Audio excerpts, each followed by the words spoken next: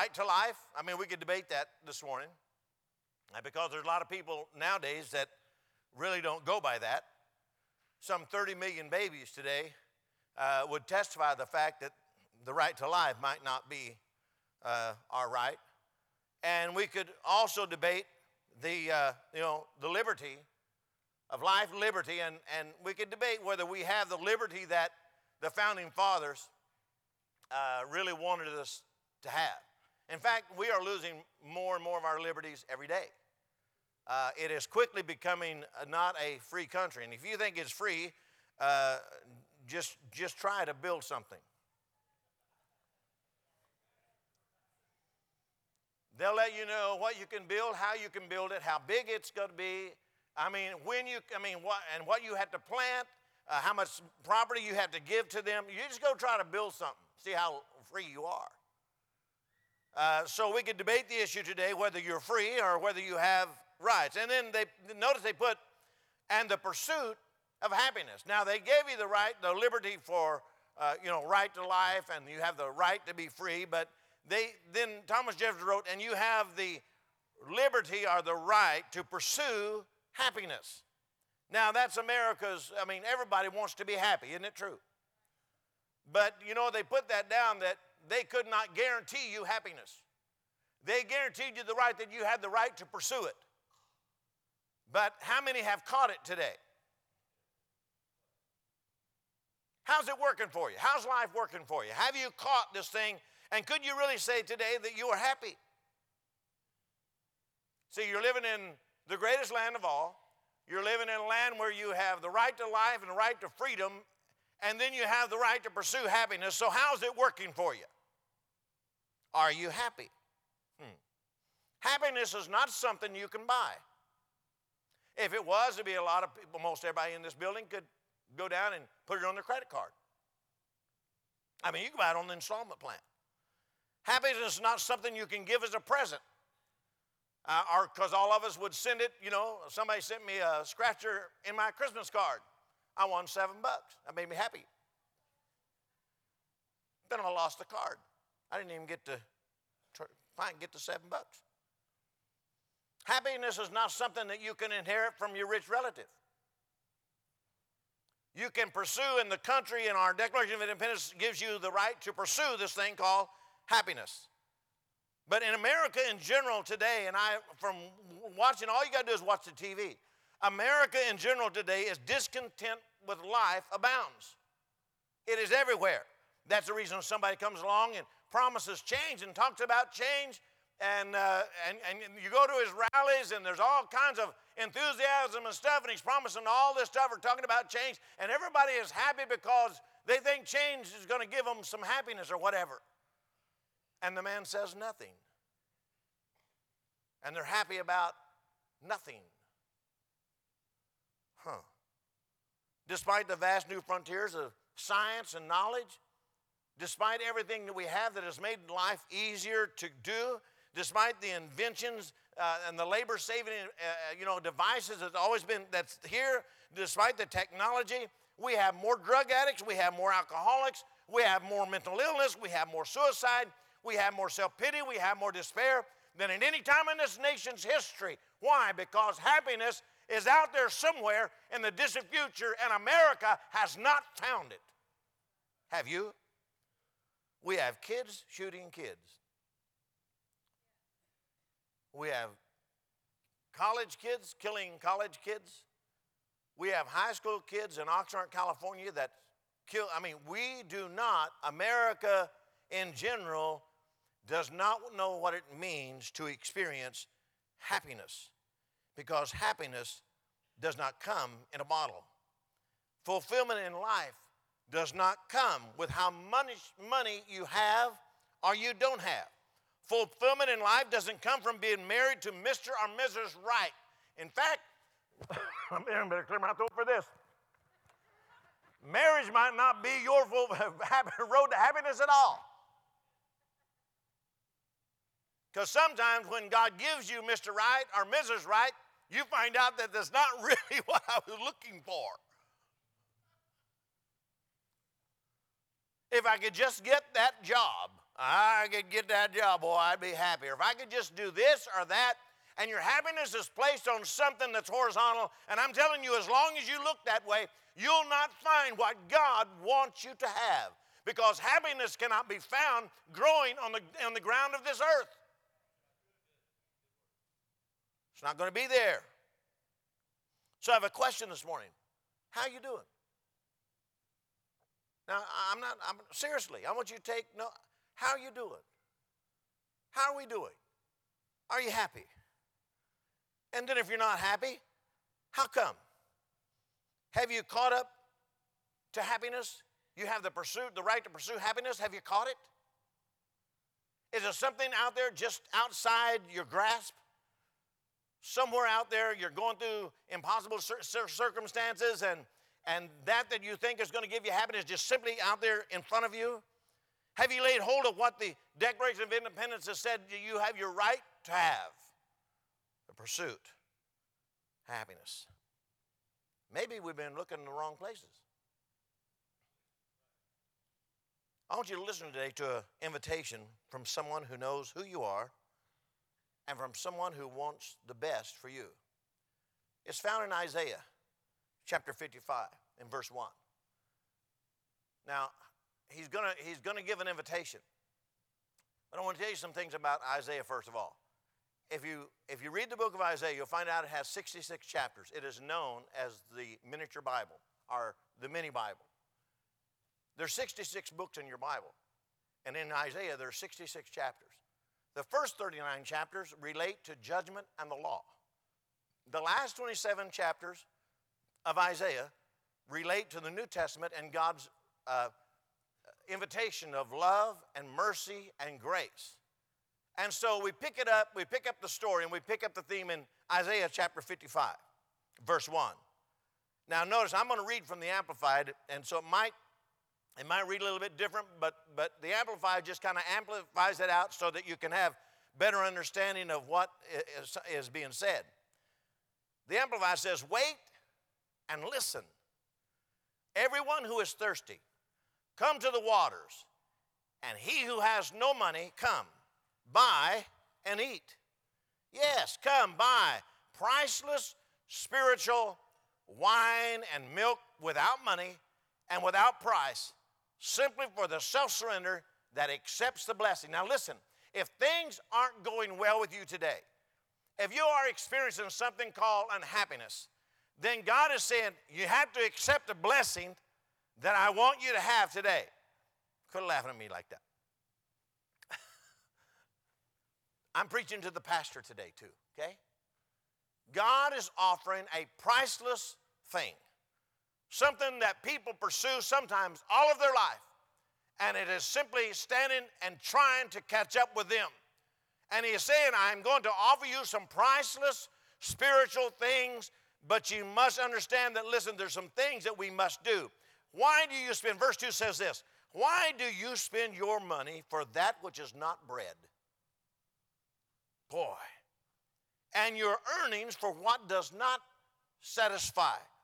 I want to tell you the national debt. They talk about people are so in debt today with credit card debt and all kinds of debt, and they have literally spent their money for things that they thought would bring them satisfaction in life. And God in this portion of Scripture says, why do you do that?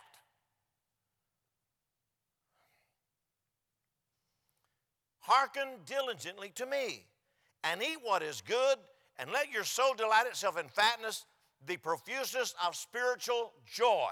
Here's what he's offering you. Now, verse 3, incline your ear, submit and consent to the divine will, and come to me. Here and your soul will revive, and I will make an everlasting covenant or league with you, even the sure mercy, kindness, goodwill, and compassion promised to David. God is constantly trying to get our attention, to give us what we are so desperately searching for underneath the clouds. His appeal is addressed to our needs. What is our needs? Are you satisfied? Are you happy? All we have to do to accept this is to come 3 times in these scriptures, you'll hear this word, and he used the term come, which implies that there's a decision that we must make. He's offering all this stuff, but this little word, come, is injected in there. Now, I want you to understand something. Come is whosoever will, let him what? Whosoever will, let him what? Come. See, it implies that we got to make a decision. And whosoever, who's that apply to? Can you lift your hands? Whosoever will, let him come. That word come is mentioned over 600 times in the scriptures. It is an important word. It implies that we make a decision. God makes the offer, but we make the decision whether we're going to accept the offer or not. Well, you receive offers every day. And you've accepted a lot of them along the way. How is it working out for you? Has it given you what you are searching for? Did it bring you the happiness that you thought it would? Come unto me, all you that labor and are heavy laden, and I will give you rest. But the first thing you got to do is come. The offer is there. And the reality of it, a lot of people have experienced, but the decision is that we must come. Now, notice first of all the grace of God. You that have no money.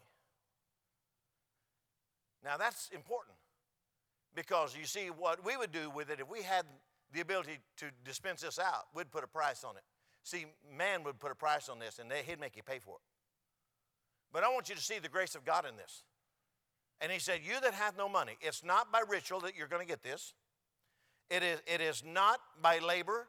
It is regardless of what color your skin, regardless of what social status you are. He is speaking to those without money. Now, this lets me know some things about God. First of all, he will never be a successful TV evangelist. He won't be successful in TV because all the TV evangelists want your money. Isn't it true? But see, God's offering you something without money, which really tips you off about who they're working for on TV. Come on, let me a big amen.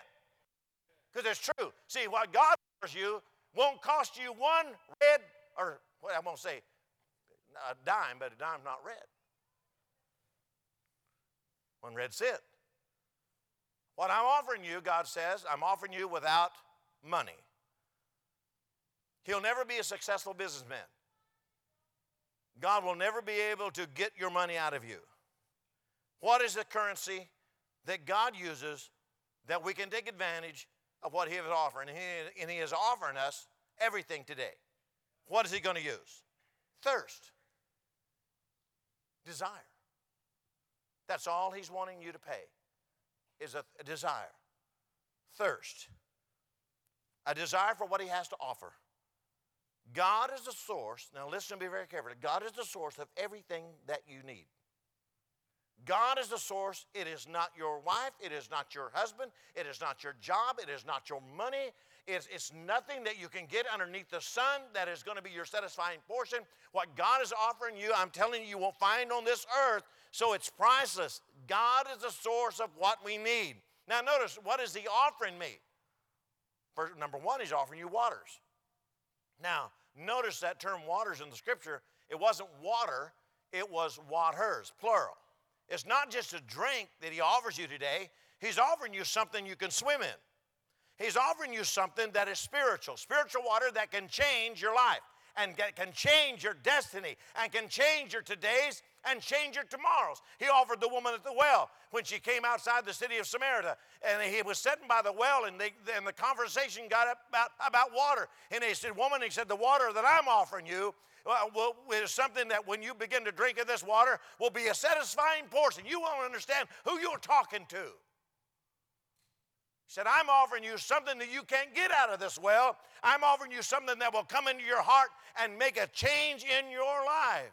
Jesus said, he that is thirsty, let him come unto me and drink, and out of his belly, out of his innermost being shall flow rivers and springs of living water. Spring up, oh well. So when the course of your day, when you go through problems and trials and tests, I'm telling you, when you drink of the waters that God gives you, there's going to be something bubbling up in your heart and in your spirit that will sustain you through the course of this life, regardless of what life throws at you. Lift up your head. Drink of the waters that God gives you. Your happiness is not dependent on who you have or what you have or where you are. Your happiness and your contentment and fulfillment in life is who you have in your heart. Yes. Waters. And then secondly, wine. Wine is symbolic of joy. How's life treating you? How's life treating you? Might not be treating you too good. Wine is a reviving influence. Do you need a revival? I'll tell you where you can get it. You can buy it without cost. You can buy it without labor. You can buy it without having a certain status or a certain place in life. All you have to do is get thirsty and desire a drink from the heavenly springs of water, and wine of joy will begin to flow through your spirit. If you need a revival, God has it for you. All you've got to do is come. Wine has healing qualities. Do you have some bruises? Pour in the oil and the wine. God came to bind up the brokenhearted, set the captives free. These men are drunk. Look at these men. They're drunk. Acts chapter 2. And Peter stands up and says, no, these people aren't drunk, as you suppose. It's too early in the day for these people to be drunk. They've been drinking of a new wine. They've been drinking of the Spirit of God. And I'm telling you, you and I can do the same thing, but we have to take up his invitation to come and drink. And then he offers milk. Milk is essential for growth. Milk is essential for nourishment. Milk is essential for strength. All you have to do, and you can buy all of this without money. You can buy all of this without giving up houses or lands. All you have to do is desire and to thirst. Priceless spiritual waters, priceless spiritual wine, priceless spiritual milk, simply for the self-surrender that accepts the blessing. God just simply wants you to desire and accept the blessing that he's offering. That's it. Something that this world cannot provide for you. Something that you will not find on this earth. It's something that the government cannot guarantee you. They can say that you can pursue it, but God is saying, if you'll come, I'll give it to you. That's satisfying portion in your life. And then he asks a question. Why do you spend your money for that which is not bread? Why? Why? And you spend your earnings for what does not satisfy. This world will never satisfy your spiritual itch. It won't happen. You can try to psych people out. You can try to fake your parents out. You can try to party out. You can try to drink your way out. I'm telling you, Jesus is the only way out. You can do everything else in this world to try to get, where you're going to go and try to find that thing. I'm telling you, Jesus is where you must turn. Notice now, I'm not going to tell you all this without also telling you that there's some conditions. And you need to write these down. They're simple. Number one, hearken diligently to me. Hearken to me. Who you been listening to? CNN? ABC, NBC, CBS? Who you been listening to?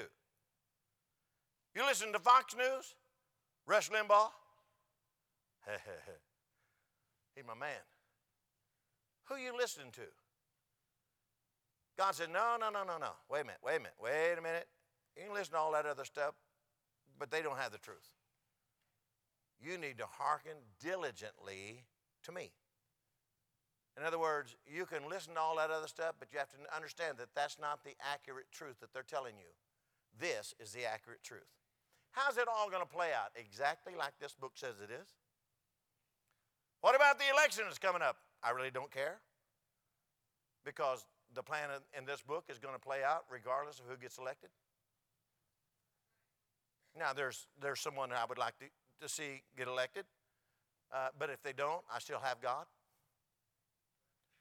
Right? And whether the president thinks he's in control or not, he's deceived. God's still in control. Amen? So hearken diligently to me. Listen up. You have to stop listening to popular opinion. You have to stop listening to advice from your buddies. You have to stop listening for those people on the job that around the water cooler. They don't have the truth. They don't know squat. They don't know nothing. Give up your own so-called wisdom. Everybody has, before they come to the Lord or even after. How many knows that my ways are higher than your ways, saith the Lord. And your thoughts are not my thoughts. You had to replace your thoughts with these thoughts, or you're thinking wrong. And so the first thing that you had to do is hearken diligently unto me. Okay? And listen to God for a change. How's your wisdom working for you? So how's it working for you? You've been putting into practice some things that you think was true, and things you've been putting into practice things that you think is going to bring you some success. So how's it working? How's it working? Then secondly, notice this: incline your ear, submit and consent to the divine will. Stop wasting time trying to figure out, stuff. Just what you need to do is try to find out how to hear from God on a consistent basis. Some people are so busy and so involved that they don't know how to hear and listen to God. Incline your ear, submit and consent to the divine will. Stop wasting time and figure out how to hear from God on a consistent basis. God has never stopped talking. We just have a problem hearing. Over and over in the book of Revelations, especially to the churches, you'll hear the Holy Spirit say, hear what the Spirit would say unto the church. Why is he saying that? It's because sometimes even the church gets so busy we don't listen to what God is saying. So hearken diligently to me, incline your ear, submit to me, and notice, here's the promise. Your soul shall live. Your soul shall live. God wants to make a covenant with you. Now, the soul is reference to the mind, the will, and the emotions. When you get to the place where God wants you to be, no matter what you go through in your life, I'm telling you, on the inside, on the inner perimeter of your heart, you can be at peace. You can experience joy. But it has to be on the inside because there's chaos outside. And it's something that's on the inner recesses of your heart. Now, I'm going to give you three things in closing, believer. How are you going to sharpen your appetite for things that are spiritual, okay? Nothing just happens. Now, you're here today and you're struggling maybe in the area of your spiritual life. There's some of you here today that don't know Jesus as your Savior, and you need to listen up what God is saying to you today also. But for the believer, let me give you three things real quick in closing that you need to do to sharpen your appetite for spiritual things. Number one, create a need. Create a need. What am I talking about there? Get involved in things that take spirituality. Get involved in ministry. If you're not involved in ministry, then God has no reason to flow through you. And the disciples went everywhere. Everywhere the Lord told them. The disciples went everywhere, and the Lord went with them, working with them, confirming his word with what? Signs following. And if we're not involved in the program of God and the process of God and the plan of God and the purpose of God for our life, where we're not involved in spiritual ministry, there's no need for spiritual things to happen in your life. Am I communicating? So what do we got to do to sharpen our spiritual appetite is we got to get involved in ministry and have a need and create a need for spiritual nourishment. Out of your belly shall what? Flow. Now, if you're not involved in spiritual ministry of some kind, if you're not discipling somebody, if you're not involved and connected to some kind of ministry, the water stops what? Flowing. Now, have you ever noticed what happens to water that doesn't flow? Not good, is it? Not good. There has to be a flow. For water to be fresh and to stay fresh and energized and living, there has to be a flow of water or ministry through you so that you can sharpen your appetite for spiritual things. And then secondly, cultivate a desire. Now, number one is create a need, and then second is cultivate a desire. Have you noticed, now is this just me or is this, have you noticed when you're around food, your natural hunger just kind of increases? Have you ever went someplace and told yourself, I'm not really going to eat? And when you got there, they had all that stuff. And all at once, you forgot what you told yourself. And you get a plate, and you just kind of go through, I mean, by the time you get through, you need sideboards. Why? Because the natural hunger is heightened when you're around food and people that are eating. It's just a natural thing. I mean, that's the way it happens. So what am I saying? So the second thing is create or cultivate a desire. Get around people, get around and spend some places in time where there is spiritual nourishment can be found. The same, first the natural, then comes the spiritual. If you're never around and surrounded by people and surrounded in areas where their spiritual nourishment can be found, then that spiritual desire, in fact, it's happening right here today. Some of you understanding, maybe for the first time, feeling that need for spiritual refreshment and nourishment. Why? It's because you're in an atmosphere where it's at. How you do that? So number one, you create a need. Secondly, you cultivate a desire. And thirdly, establish a relationship. Don't just do it because other people are doing it and you want to try to fit in.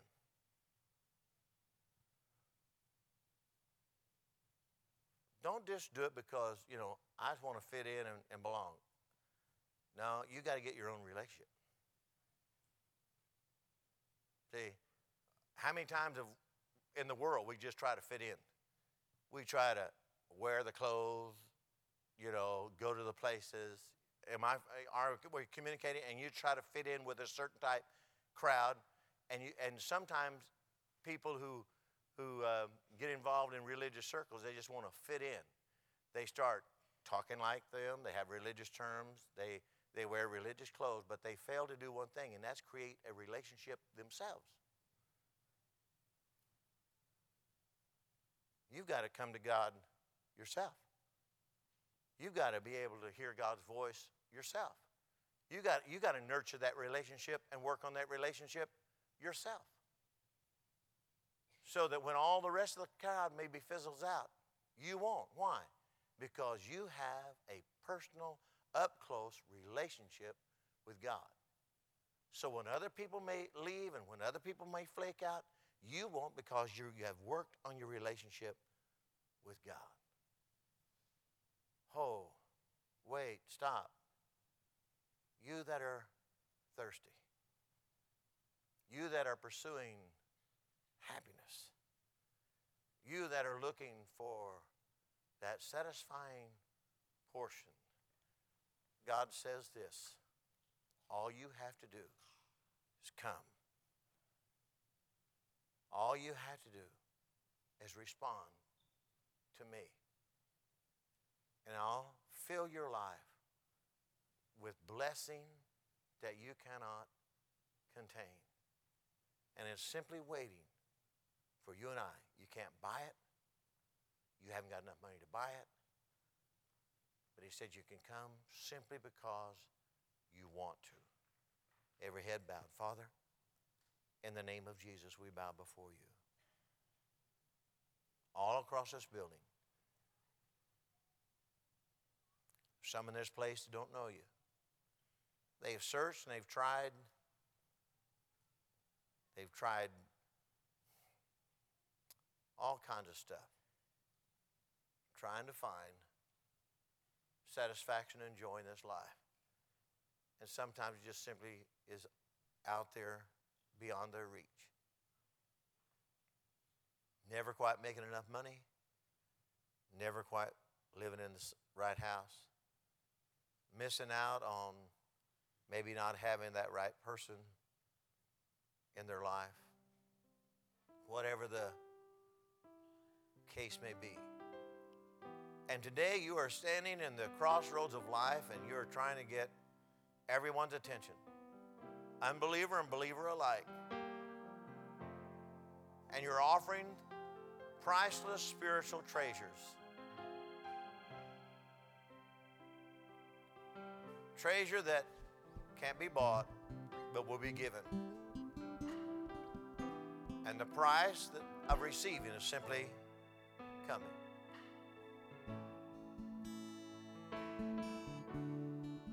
And the Spirit and the bride say, come. Whosoever will, let him come. And take of the waters of life freely. But the decision is to come. Believer, I'm telling you, if you've grown cold and distant, and there's not a fresh flow of God moving in your life, and somehow in the course of life and experience, nothing's just not happening. God is saying to you today, stop. Listen. Listen to what I'm saying. I want you to come. I want you to start desiring the things that you have neglected, the things that you have not done. If you're here and you don't know Christ as your Savior today, He is saying exactly the same thing to you. He's saying if you want a fresh start in life, and if you want to get out of this world of life and experience the blessings of God in this life, and then experience an eternity with God forever, what do you got to do to have that? You got to come. You got to come to God. Have to come to God.